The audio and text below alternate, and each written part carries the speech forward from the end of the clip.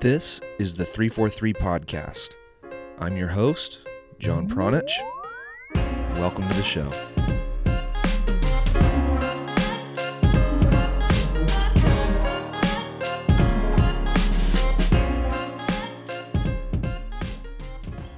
Colton Bly is the Director of Coaching for Beaver County United near Pittsburgh, Pennsylvania.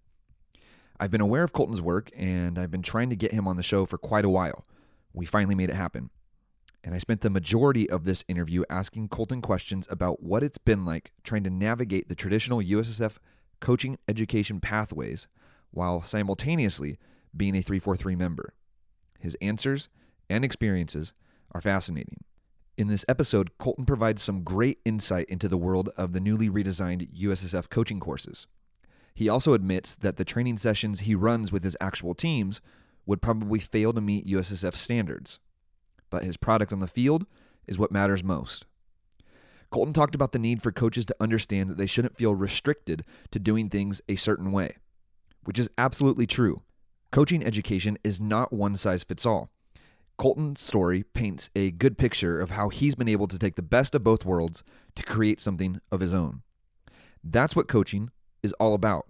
It's an art, and the best coaches are usually the ones who refuse to color inside of the lines. Now, Colton is hoping that this episode and his stories and his experiences can serve as an inspiration to younger coaches.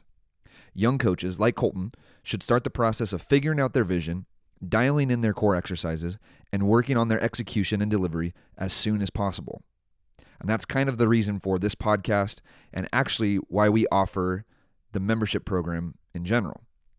Because in addition to supporting and funding this podcast, a 343 membership actually gets you an education that helps you develop that better vision, refine your exercise library, and gives you video and audio examples of coaches executing in real training sessions and real games.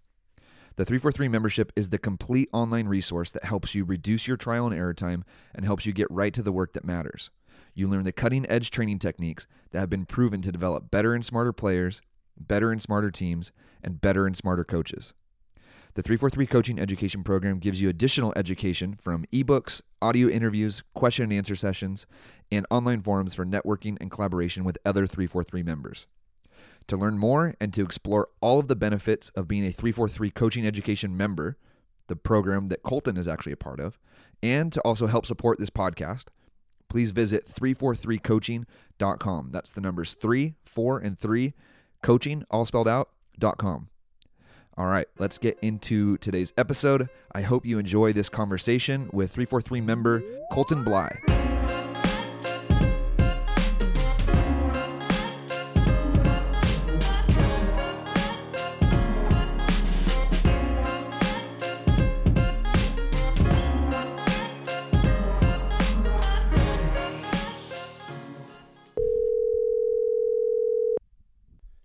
Hey, John.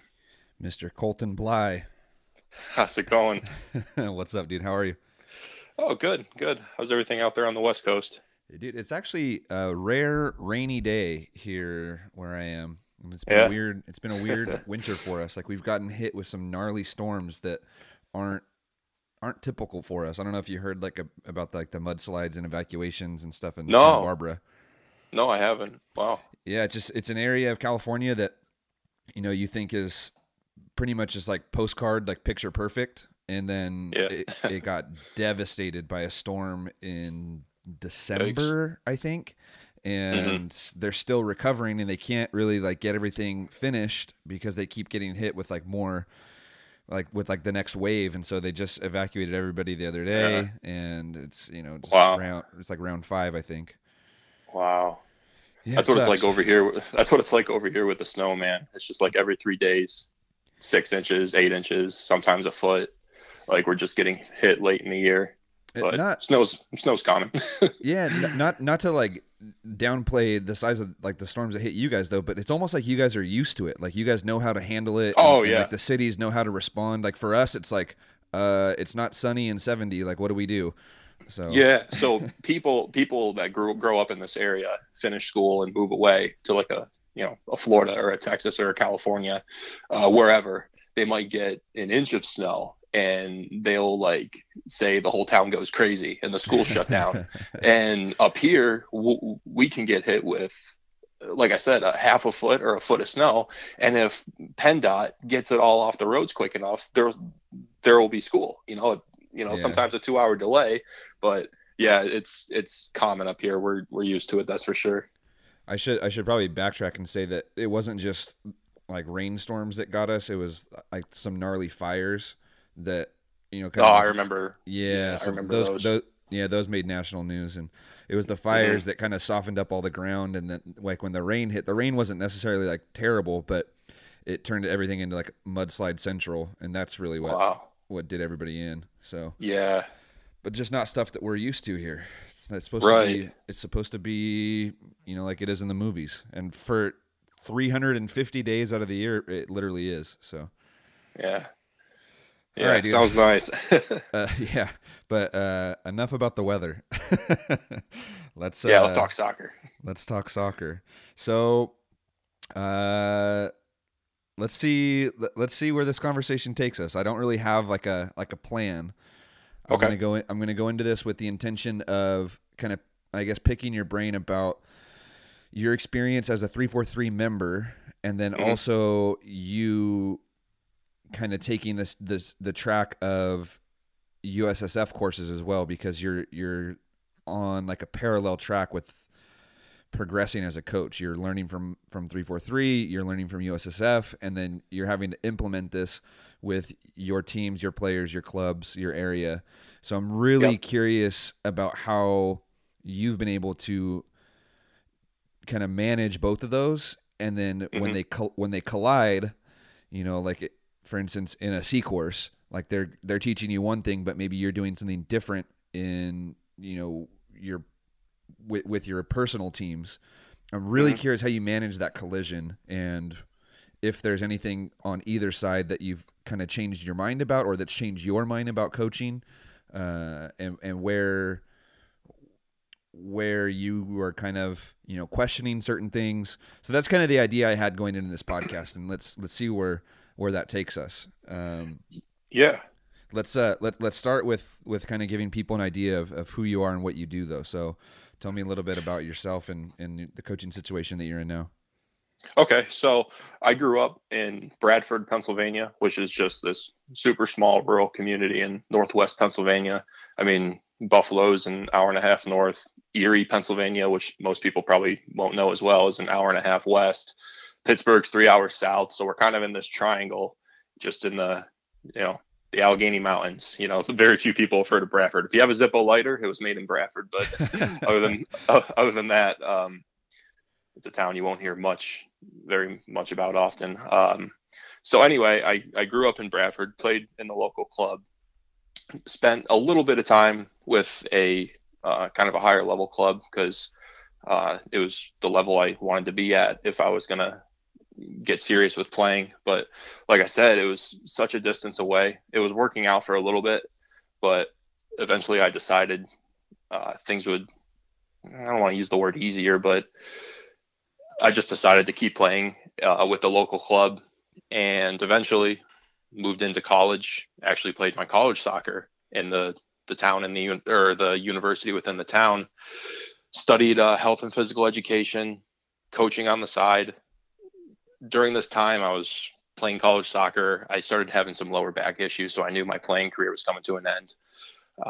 So that's kind of how I got the dive into coaching. The college head coach, my head coach, he was my first mentor, and right away I hadn't even known about the licensing pathway. I mean, I was aware of it. I knew he had his A license and things like that, but he got me started on how to actually go about doing it, finding the lower level courses at the state associations, and eventually getting to, I don't know, I guess they call it the national pathway once you do your CB and A license.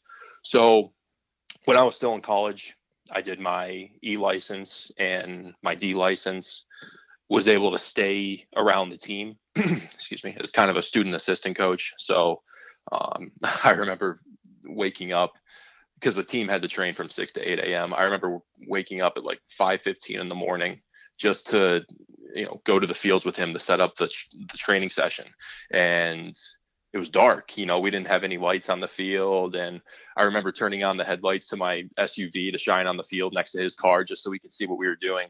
And, keep in mind, college season, late September, October mornings in Northwest PA, not the best weather. It's really cold, but I loved it. I'm like, this is great. If I can be waking up so early in the morning to do something so little like this, imagine what I'm going to feel like when I have my own team. So I knew right then and there that I was going to end up coaching, and I wanted to pursue it for a living and a career. So like I said, I did my E license and my D license, was able to get my foot in the door with the local club that I played at, coached the U17 boys. That was my first head coaching role. I think I was 20 years old or 21 years old. Coached them for a year, moved down to the under 12 boys. From there, I think the following year, which was my last year with the local club, I coached the U18 girls, kind of helping out the U15 girls on the side, and also coached the Bradford High School varsity girls team that season just for 1 year. And then at that time, I was just finishing up my C license. So this is funny. I kind of remember a tweet that you said one time, John, where you pretty much needed a C license to have a full-time job. And you were right. You were dead on, because, I'd be checking the job boards of I think they were called NSCAA at the time, US Youth Soccer, just every single day. I remember clicking those links, refreshing the page a couple times throughout the day, just looking at, jobs that were being posted, B license minimum, A license minimum, a few C license minimums, for full-time work. And I remember the morning I had seen the position for a director of coaching job with a club called BC United. BC stands for Beaver County United, just north of Pittsburgh. They're looking for a DOC, C license minimum. Good full-time starting job for a coach looking to make a career out of it. So I applied. Come to find out, they screened over 40 candidates and decided to go with me. So I feel very fortunate to be given this role with BC United. I actually make the move to Pittsburgh in a couple of days. I mean, I've been visiting, going back and forth a few times just to check in and get comfortable with the environment. But I moved down in a few days. We have a tournament this weekend at Kent State University. And when we get back, kind of our spring season is getting underway, because that's when we'll be able to train outside here in Pennsylvania. You can't do it right now, but yeah, that kind of takes us to today, and that's where I'm at. I'm curious about that interview process or the selection process. So you said you were up against 40 other candidates. What do you think made you stand out in that selection process? I am so glad you asked, because 343 plays such a big role in this. I didn't ask with that intention, though. I'll say that. Right. Well, I'll tell you why. They called me after I had a couple phone interviews with them, and they said, "Hey, we'll be in Harrisburg for the Adidas Classic tournament. Come on down and meet some of the kids, the teams, the parents." And I'm like, all right, sure. So I went down. I had that was the advantage. I had the advantage of meeting them in person, where I think, according to them, all the other candidates were from far and wide. In fact, a couple, according to them, a couple UEFA A licensed coaches and UEFA Pro maybe had applied from Spain or some country in Europe, just something crazy. They found the job description and applied, or the job posting. So I had the advantage of going down and meeting them in person. And where 343 ties into this is, I remember vividly, the director of the club took me out to dinner with his family, and we just completely geeked out talking about things in the US that we wish were in place that aren't. Topics like promotion, relegation, not just, I'm going to quote Gary word for word here, it's not just not as a league format, but just how so many things could change if we had an open pyramid in this country. And I think his eyes were like doubling in size when I was talking to him about the whole thing. Like, I think he was just like, wow, this makes so much sense. But all that conversation, he ended up telling me later, after they offered me the job, that, we really saw the passion in your eyes, and you understand something about the structure of soccer in this country that most people don't. And with that, we think you can bring something here that other candidates can't, because their whole mission, something that drives them, is how pay to play prices out so many kids and families in this country from playing competitive soccer. BC United was formed to offer high level coaching and a competitive environment at a fraction of the cost that kids might pay for at, a club that charges $1,500, $2,000 or more a year. So all of that is kind of what led me to get the job offer. It's exciting, dude, and it is always interesting when you sit down and you have a conversation like that, and not saying that the person you were out to dinner with wasn't aware of those types of problems, but he probably or the club in general is probably not having those conversations as often as maybe they would want to. And so having somebody like you come in that's passionate about something like eliminating pay to play or providing other opportunities for the kids to play for cheaper, just giving the kids more access to high quality coaching. Well, that's something that the entire board would then feel kind of like energized about. And I can, as you're talking, I can kind of feel your energy. Like you're super passionate and you want to come in, you want to get to work. So I'm curious, you're moving to Pittsburgh in the next few days. What's like numbers 1, 2, and 3 on your agenda of what you want to get started with? Well, yeah, I think about this all the time because there's so many things. First off, I have been talking to the outgoing DOC, who's actually moving into a technical director role, so he's still going to be here, and speaking with him about kind of the club's identity, how they want to play soccer, the unique structure of BC United. So BC United has 6 partner clubs that are kind of just recreational travel type of setups, where we provide advice and training for those clubs as well, in addition to BC United. So just understanding the unique structure of the club and our partners, and just basically a curriculum, man. I understand that a curriculum isn't the silver bullet to developing elite players. Culture has to go into it. Coaching has to go into it. So being able to bring in coaches that not only embrace what we're trying to do with an identity and a style of play, but actually also have the charisma and the skill set to improve the players. So if I were to answer your question, though, I'd say number 1, a framework, a philosophy for the club. Being able to bring in coaches who are then able, not like I said, embrace the philosophy and then actually have the skill set and are able to teach it. And probably third, just grow our presence in the Pittsburgh area. I say Pittsburgh, but it's outside of the city. It's a little bit north in the county above Pittsburgh, called Beaver, hence the name of the club, Beaver County United. So yeah, they are somewhat new, and I just want to help them grow as quickly as possible. Have you seen that meme that's been floating around lately? That's like, where are you from? And then you say like your small city, and then people ask like, oh, where's that? And then you say like a bigger city that's nearby, and then they're like, I don't know where that is. And then you say like the next major city. So like I would say, oh, I'm from San Luis Obispo. Like, where's that? Oh, next to Santa Barbara. Where's that? LA. Okay, I'm from LA.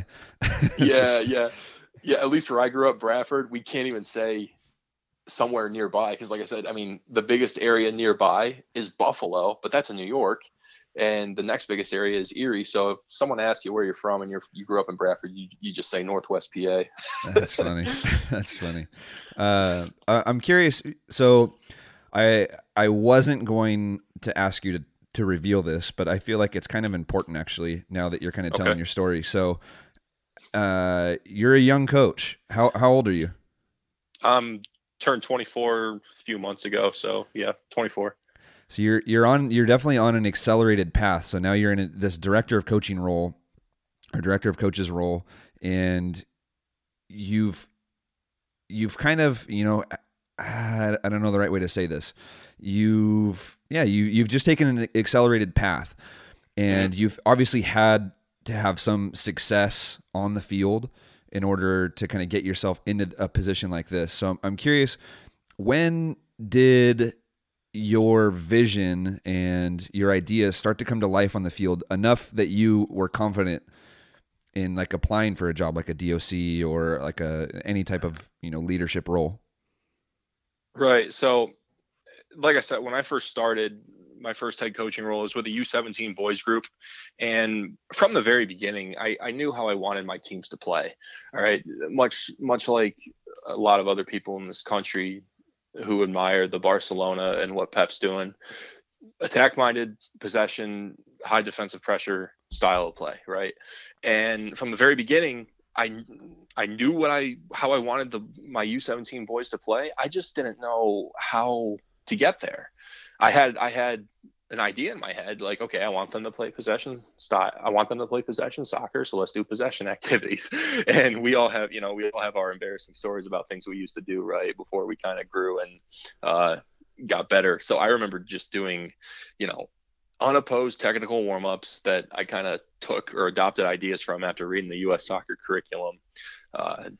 Just stuff, from there would go into things like 7v7 plus 1 or 8v8 plus 2 and just this 40 by 30 yard area, no positions or anything, just move it quickly. And there was no underlying tactical theme, and would play even number game and maybe finish with something like finishing. So that's how I started off. And much like the rest of us, we all sought out the information, right? And how did I do it? I read the curriculum. I read U.S. soccer best practices, which is like even older than the curriculum. I don't know if you can find it nowadays. Oh, I have a printed version actually sitting like 5 feet from me. So. Oh, is that the one? It's the front cover picture is like someone taking a corner kick, right? Yeah. And it's just like this purple illustrated cartoon. Yeah, that's funny. You have. I don't like I said. Mine might be buried somewhere, but that's how I got my information. And were my boys applying the things I was teaching them? I think so. I think looking back on the games, they were keeping possession and kind of embracing the style of play better than other teams. At least we had a style of play. I mean, we played in a league that was low level. So, and I was lucky to have a group of good players, and we did well. And maybe at the very beginning, I thought, okay, I'm doing pretty well here. Maybe I'm doing the right things. And then I turn around the next season with an under 12 boys group. And that's when I think, because I'm trying to remember the year I came across 343, maybe 2014 or 2015. 2015. So when I was with this under 12 group, that's when I came across 343 and Brian's work. And my mind was just blown with like these the choreography, the rehearsed movements, the methodology being used, and how it was actually translating to the game successfully. And I'm like, oh my gosh, like this is what I've been looking for. Like, this is it. And I started doing that with my under 12 boys group, and we were doing okay. The ideas were translating to the game pretty well, but we were still being exposed. And I think it's just a balance of, in some games facing opponents with a far superior roster, and on the other hand, it was just me not sticking to things enough. That's a message Gary and Brian are passing and you as well are passing all the time. You have to stick to this stuff over and over and over again. So that's when I got the 343 bug, and I still have it. I don't think I'm ever going to lose it. So the following year is when, first off, the school district hired me as the varsity girls soccer coach. I was wrapping up my degree, finished up my student teaching, was going to look for, to stay busy during the day, substitute teaching, which is kind of like the common thing, recent education, or if you graduate with a teaching degree, it's kind of what you do right off the get-go to get your foot in the door for a full-time teaching position. So anyway, I got the job coaching the high school girls team. And so on the club side, they gave me the U18 girls. So there was kind of continuity. So I'd be with them 10 months a year. And I'm like, okay, this is a great setup. I'm continuously evolving in how I deliver my methodology. I think I could really make something special happen with this group. And, we were working, maybe training 3 times a week consistently the entire year. In Pennsylvania, you can only train outside 6 months, and then you have to train inside for maybe it's 5 months outside, 7 months inside, something like that. It's almost half and half. We had the luxury of having a pretty nicely sized indoor complex just on the other side of the border in Salamanca, New York, where we would train during the winter. And I was still a kind of a 3-4-3 beginner. I was sticking to the core activities, kind of at the same time finding my own identity as a coach and forming my own game model. So every now and then, depending on what week and whatever week we were in, whatever we were teaching that week, I would sprinkle in kind of my own positional rondos or own rehearsed movements. And we were really starting to build something special.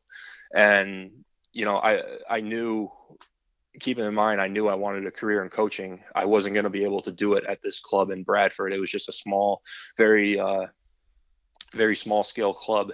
So toward the end, when the high school season wrapped up in Halloween time, is when I was applying for this BC United job. So it was devastating. I had to leave this group of girls that we were starting to do such good things with, and they were doing so great. I loved working with them, but at the end of the day, I want to make this a career, and I had to make the move to Pittsburgh to do it.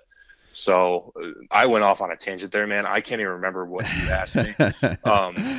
But I think it was something about how I've evolved in my approach, and that's kind of how it's happened. And I'm still building, man. I look back on myself every few months, and I'm like, wow, what was that guy doing? That's just the never ending trial and error cycle. It's interesting you mentioned something like that, because I'm sure you're at least aware of who he is, but Ian Lane, a guy that I've coached with, and now we just stay in contact as much as we can. Actually, not as much as we can. Him and I could do a much better job of staying in contact, and it's more my fault that I don't. But Ian and I were texting the other day, and he said after listening to the podcast that him and I recorded together, he had like another deep reflection session with himself, and he says that he does that like every 6 months, and every 6 months he has the same feeling. He's like, are you fucking kidding me? Like, I was that bad 6 months ago. Like, I thought I was on top of the world 6 months ago. And then 6 months, funny. Go by, and he realizes like I wasn't shit then. And, and it's just funny because I don't know if enough people go through that reflection process. And a big part of it, Colton, and I think that you actually are good about doing this, is having your work on video, and you're able to actually see what you are doing. And if you don't have that video, of just game to game, but season to season, or like 6 months to 6 months, it's almost impossible to have like a real authentic deep reflection process, because you don't know if the work that you are doing is even changing at all. You have this idea in your head that, oh yeah, I'm coaching possession soccer, and my kids are doing these attacking patterns in games, and that's just you thinking as a coach, like, oh, I train this at practice, so they're absolutely doing it in games. But if you're not videotaping your training sessions and actually evaluating your games, you have no clue if that's actually happening. And so Ian's done a good job of videotaping as much as he can. We used to do the same thing at the high school. We used to record as much as we possibly could. And that was to me, that was the biggest ingredient, most important ingredient that we could add into those reflection moments. And without recording and evaluating those games and sessions, I don't think Ian would be where he is. I don't think I would be where I am. Well, not to say that I'm anywhere special, but Ian definitely is. So, and I want to say that I've seen some of your videos as well, and you've done a good job of trying to capture as much as you possibly can. I'm curious. I'm not making that up, right? No. I have put a few clips up. I remember a while back I put that, it was whatever, I did that thing where you can pin it to your Twitter page, that just build up sequence from a training session. And that was honestly the first time I have looked at my own girls in training or a game, have seen them execute something like that, and I've thought to myself, oh my gosh, like we're finally starting to see it. It's cool when you can finally see on video that all your hard work is paying off, not just yours, but the players as well, because they're the ones actually out there playing. But no, I agree 100%. It's a great tool and it's a great tool to also expose yourself. Like if you think I remember a tweet from and it's incredible that he would say something like this, because social media, we like to use it as such a highlight reel, right? But Gabe Kleiner, who also follows 343, tweeted something along the lines of, I thought my team had this identity, but today I didn't see it and we were exposed. And I was so impressed by that tweet. And it just goes to show that you might think you're doing a good job, but you can go back and look at the video and be like, oh my gosh, like so much stuff is wrong with this. Like I need to improve so much. I need to improve my delivery so much, and we need to do this more. So yeah. And something else that I was going to mention real quick that's helped me kind of session to session and week to week. Once you do the CBA license, I think since they've implemented the new grassroots courses and the new D license, I think it's across the whole pathway now, is that the Federation highly recommends keeping something called a book of experience, where you reflect on your training sessions and reflect on your games, not just your training sessions and your games actually, but also the other 4 tasks. Altogether, they call it the 6 tasks of coaching. So also looking at your leadership and your environment, just me going into my book, the book of experience I have with me, and writing down things that not mainly things that I thought went well, but things that I thought did not go well and why they didn't go well. And also including a plan of action on how I'm going to improve that in the future. And then, like you mentioned about Ian, every couple months, reflecting on it and seeing if you're actually growing in those areas. So aside from video, having the book of experience, I think they call it, has really helped me as well. It's something that you can steal from other areas of life, like keeping a journal for a lot of people is a huge part of their life. And guys like Tim Ferriss and Ryan Holiday and some of these high performers in areas of business and kind of creative work, they keep these journals. And these are the things that really spark a lot of their success and a lot of their creativity, because they're able to kind of see like, all right, what failed when I tried this 2 months ago, or what can I improve on that, didn't make this work today, but can make it work tomorrow. And I think that's a big component that's been missing, not just in youth soccer, but maybe just sports and life in general, is that reflection process, especially on a bigger scale, like we're talking, 6 months or, a year sitting down to reflect, but on a day-to-day level, like understanding what went wrong and how I can fix it. And what gets tied into that when we talk about soccer specifically is you absolutely have to have a plan when you go to start the training session. And so if you're not even planning your practices, how are you going to reflect on those practices and know what to do better next time? And that is a big thing that is missing from, I would say, the grassroots level, or the introductory level, recreation level, is that a lot of those coaches aren't showing up with a plan at all. And how are they supposed to get any better? How are those kids supposed to get any better if the coaches aren't really putting any effort into that component? And once they do, okay, then how can I make that planning process and that reflection process better and better and better and better and deeper and deeper and deeper and deeper? So yeah, and it's funny you mentioned that, because just to help with my B license application that I'll be applying for a B license here pretty soon. Just to help with it, I've already done all 4 new grassroots courses. So I've done the 4v4, 7v7, 9v9, and 11v11. And when you sign up for it through the DCC, for those of you listening who don't know what the DCC is, US Soccer has an online educational platform called the Digital Coaching Center, where it's where your courses are centralized to submit assignments and everything. But anyway, when you sign up for the courses to the DCC, coaches are given like 8 to 10 training sessions for each. So if a coach signs up for the 7v7, they'll get like I said, 8 or 10 training sessions for them to use. And of course, it's the play, practice, play model. So they give coaches plans, but are they using them? Maybe, maybe not. But I agree. If you don't have a plan, you're in trouble. I'm really curious, Colton, about how you've managed to combine this 3-4-3 methodology that you seem to love and have bought into, and now that USSF is they have changed their their coaching courses to kind of a different. See, I haven't taken the C course yet, so I don't know exactly what to expect. But just from what you've sent me and what other people have sent me, it's changed in a good way.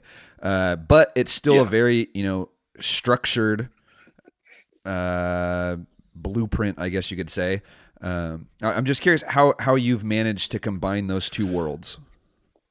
So, like you said, it has changed. It's gotten better. I've learned a lot from the C license because, it's not, you just don't go in there and talk about how to deliver the best training session possible. They talk about areas like how you're coaching games, how you lead the player, leading the team, the leadership, and managing the performance environment. So all those encompass the 6 tasks of coaching. So the courses are designed around, the competencies of how a C licensed coach, the skill set a C licensed coach should have under the 6 tasks. And then the B license, what should a B licensed coach be able to do under the 6 tasks, and so on and so forth for the A youth and the A senior. I will say this: if I took one of my training sessions and submitted it as an assignment for the C license I took, it would come back with like 20 errors probably and be like, no, this needs to change. This needs to change. Your stage 2 has to be directional. Your stage 3 needs to involve a full size goal. So there's so many little details you have to make sure you have in your US Soccer 4-stage training session plan, that I go there and I don't have to be completely different, but I just have to do things their way. And because, they have their framework, they know how things want to be done. So you have to do things their way. And the teaching as well. In my C license, there were 2 fields adjacent to each other, touchline to touchline, maybe 10 yards away. And they had two high pods set up, one watching one field, the other watching the other. And you were mic'd up. You just had a wireless, kind of a body mic clipped on you. That's a scary moment. Oh, you're telling me. So I made it a point to go first because I just wanted to kind of take the rest of the time to sit around and, well, not sit around because you have to participate. That was another thing. They didn't have players. So we all had to play for like 3 hours. And it was, oh man, the muscles after you're done. But anyway, getting back on track. Where was I? So they film you and they mic you up. And the next day you go in with your instructor one-on-one before everyone else gets there, and you take 15 minutes to watch yourself. And I actually did pretty well. The only thing my instructor said is next time I need to tuck in my shirt, but he thought my teaching was really good. Yeah. He thought my teaching was really good. He thought my stoppages were good. A big thing they talk about is getting in and getting out. So when you freeze the moment, can you talk about what's not right? Can you paint a picture for them? So can you actually have them make the pass or the run or something, whatever you want to be seen unopposed while the other team is still frozen, and then you let it go, and you rewind it and let them recreate that moment. So that's kind of what you have to do. And I did well with the practice portion. It's just kind of a practice run. You don't get graded on it when you're there, but everyone has to deliver a stage 2 and a stage 3. And then you have your development period, which is 6 to 8 weeks off to do a few assignments. You come back, you do your final, and that's it. But, have I made training sessions using the US Soccer Guide? Yes. But most, I'm kind of sprinkling in the 3-4-3 flavor, my own flavor, and a little bit of a USSF's flavor to kind of deliver something that I think works for my players in my environment. I think what you're saying though is super important, because not everybody's going to fit into those lines where US Soccer kind of wants everybody to operate in. That's kind of, in a way, I feel like just our regular, education system. So, there's like a college course, for instance, and you know what you have to do in order to pass that college course. But once you get into real life, not everything is going to go the way that the college course or your college experience prepared you for, right? So you're going to have to figure out other ways to make things work. And in a lot of ways, you have to learn, or you have to figure out a way to, pass that C course or B course or A course that fits into their guidelines. But when you go back to your club, yeah, you have to be yourself. You have to have your own flavor. And if you're going to try to fake it and you're going to try to, fit in this box that US Soccer wants you to fit in, you're going to fail if that's not who you really are or what you really believe in.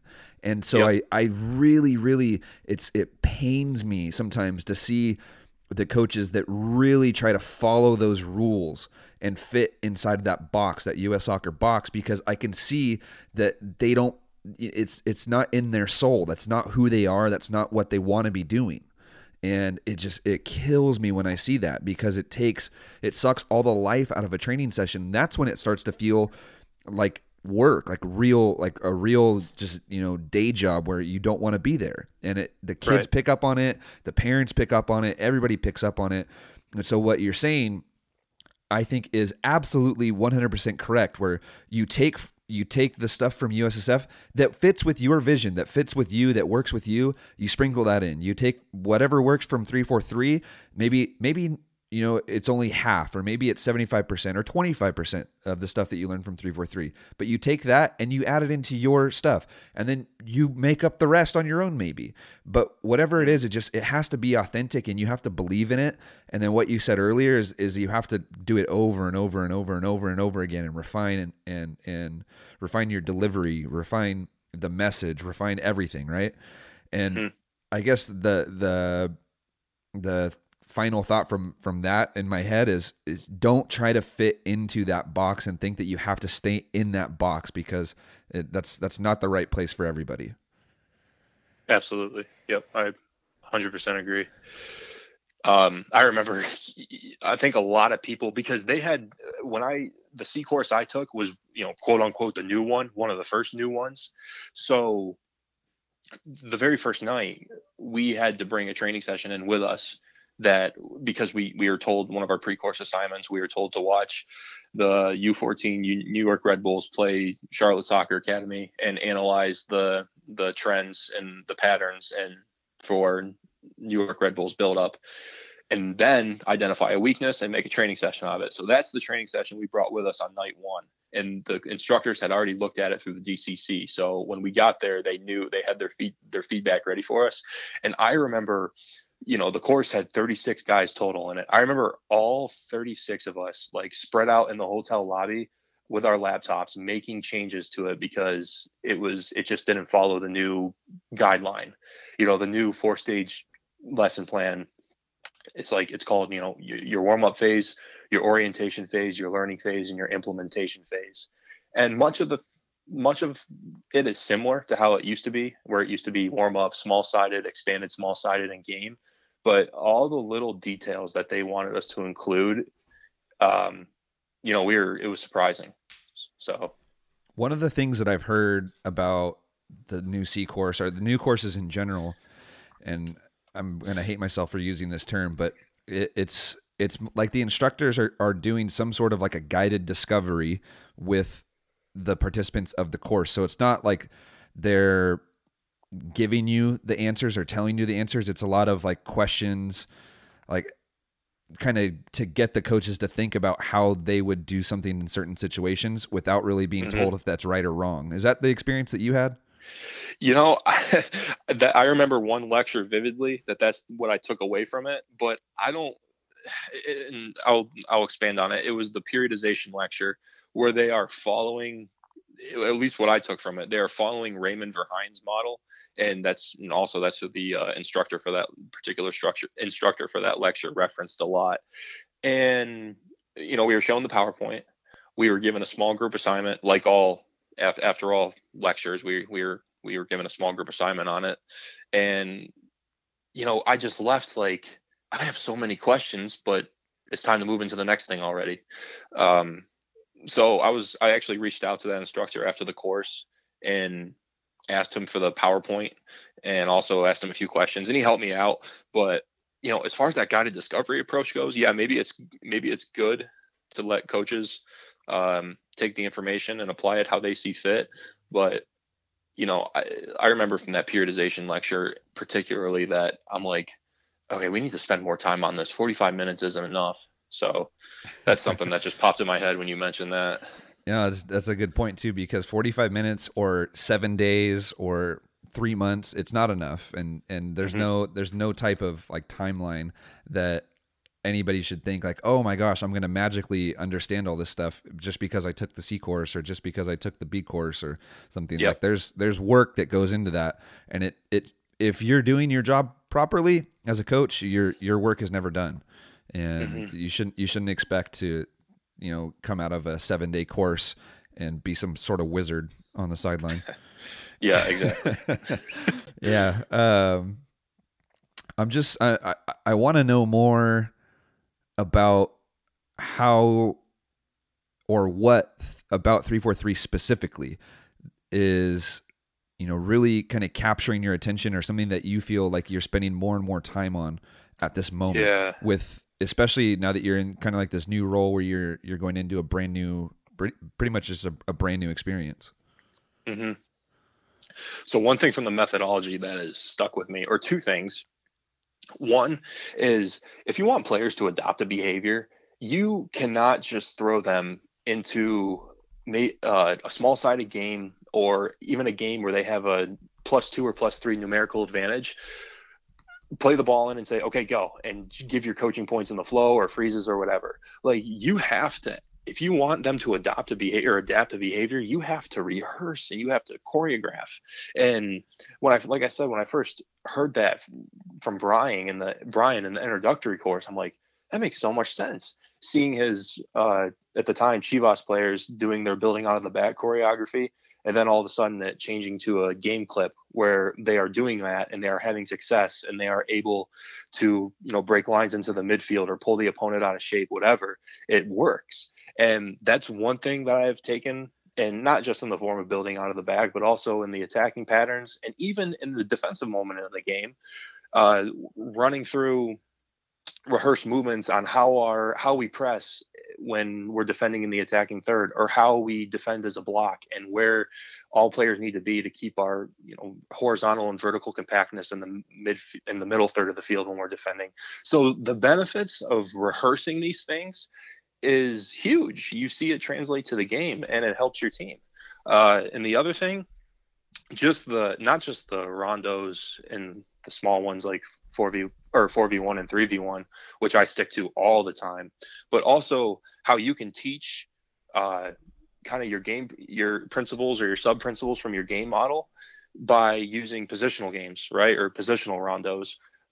So I have found ways to use the positional rondos in phase 1 of 343 to teach my players certain things. And I've also made my own positional games to kind of teach whatever principle or sub principle we're working on in a given week plan.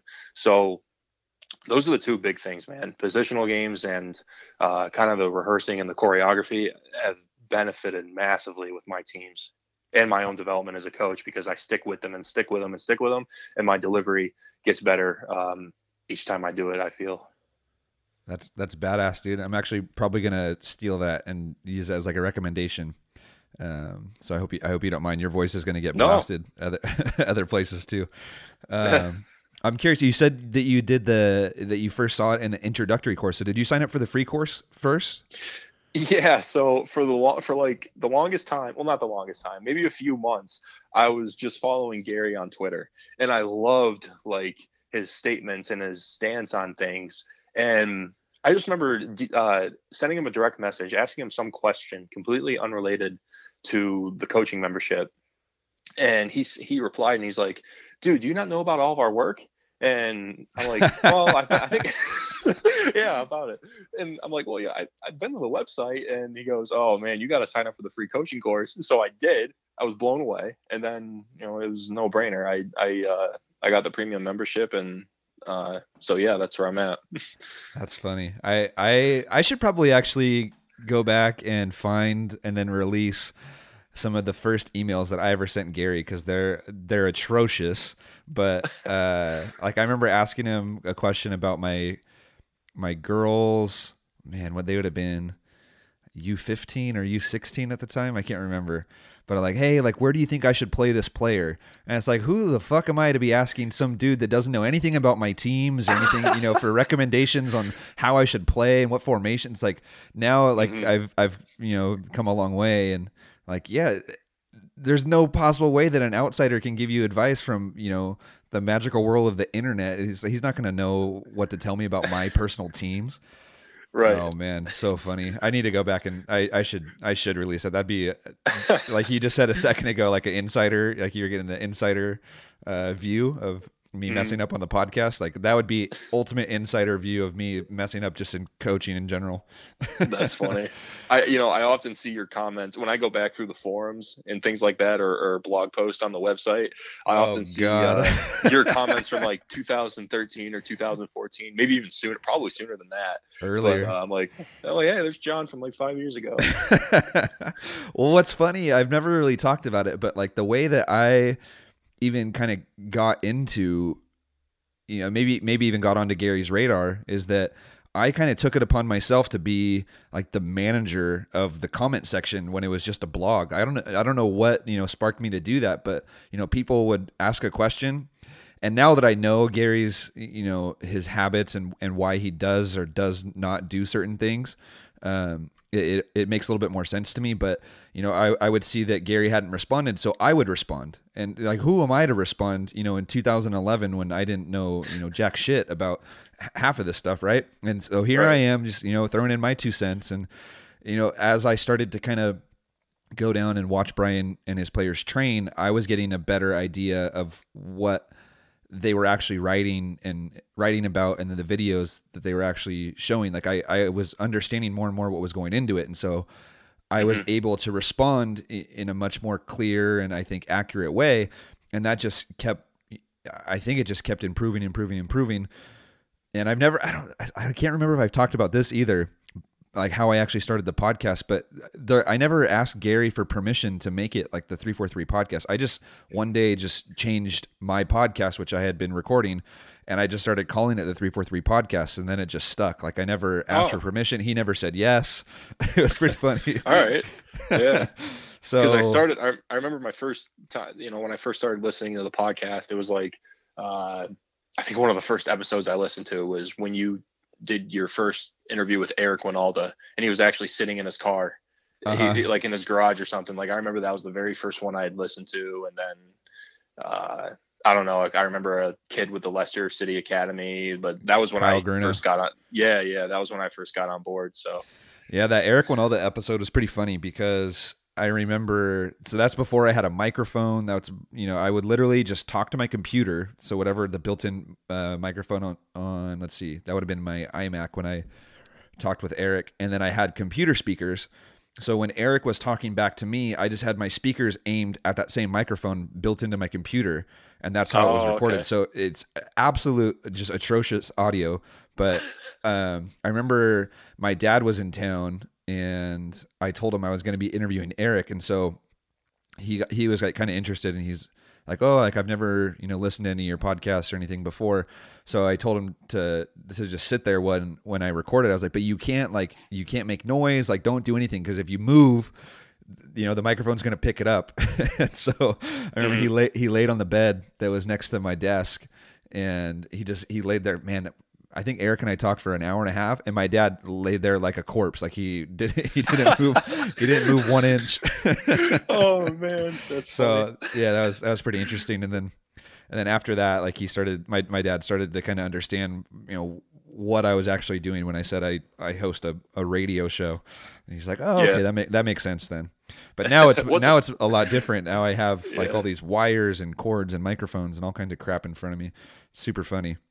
But yeah, to go back to that, I should go back and I should look at some of those older emails I sent Gary, like our initial interactions. I think that'd be funny for people to see.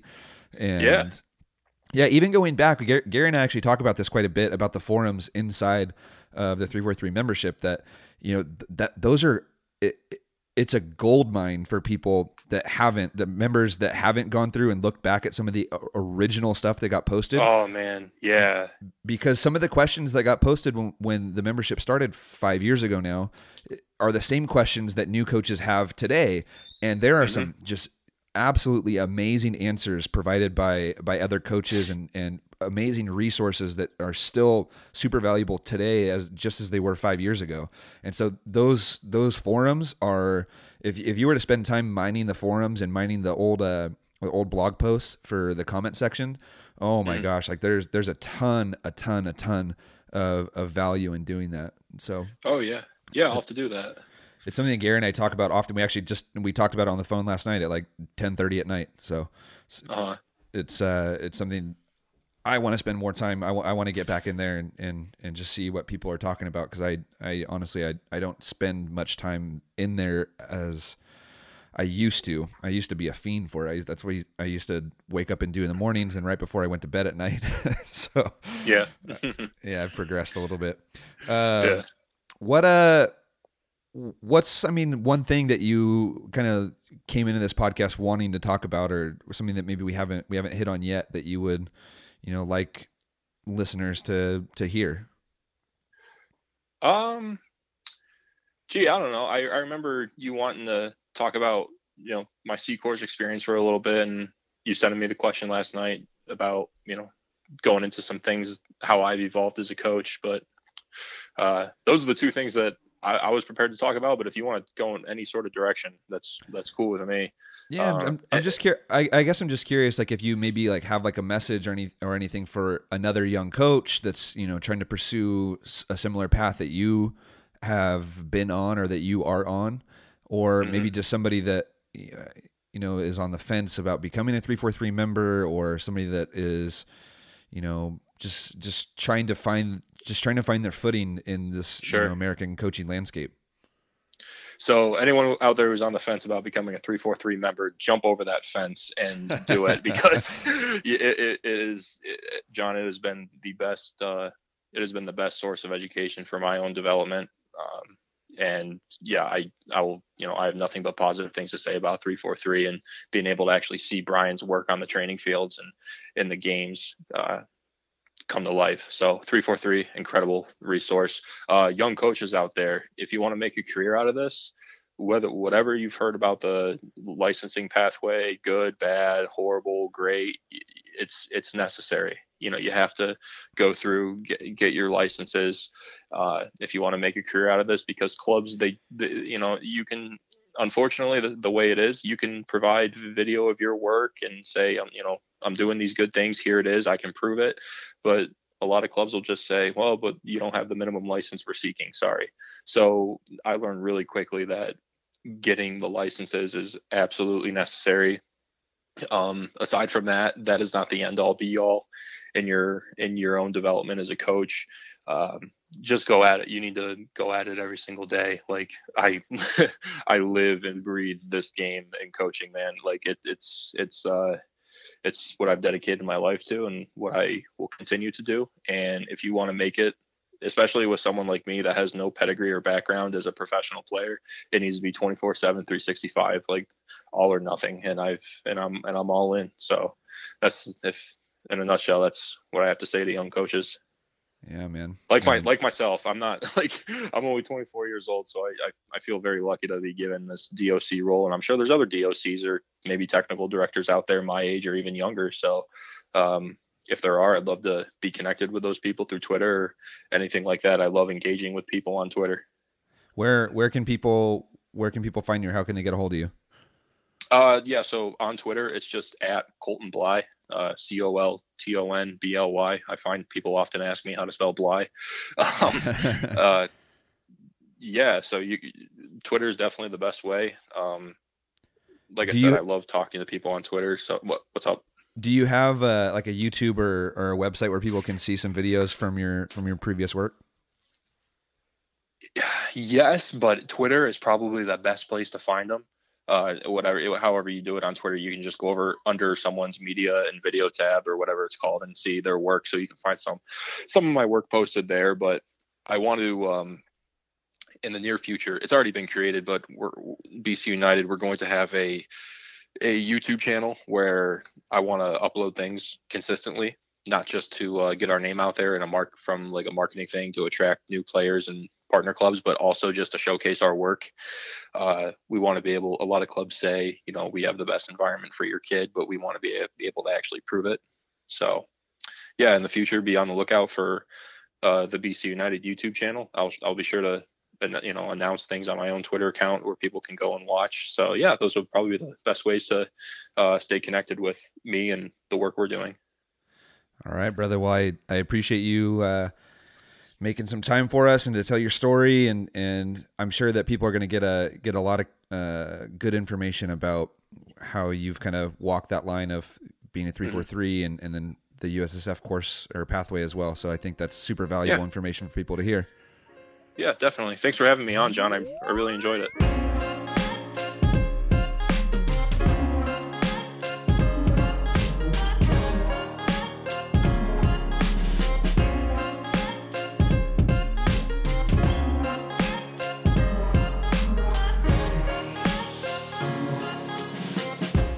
Thank you for listening to another episode of the 343 podcast. Thank you to 343 member Colton Bly for coming on the show and talking a little bit about his stories and his experiences. I hope you guys got a kick out of that. I plan to do a few more episodes similar to what Colton and I just recorded. And if you like that, you can find more episodes and future episodes of this podcast on 343coaching.com. That's the numbers 343 coaching, all spelled out, .com. And while you're there, be sure to check out all the benefits of becoming a 343 Coaching Education member, because that is what helps support and develop and sustain this podcast.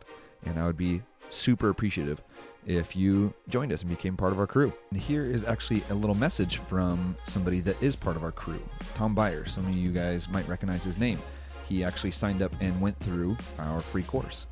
And here's what Tom had to say about it. And I can tell you, after someone who's done a lot of coaches education, both as a student, as an instructor, that you will learn more by watching one or two of their videos that you might learn on any full-time course. Because the one thing that I liked about what they're presenting is, again, it's simplicity, man. It's very simple. It's not a lot of, complicated words.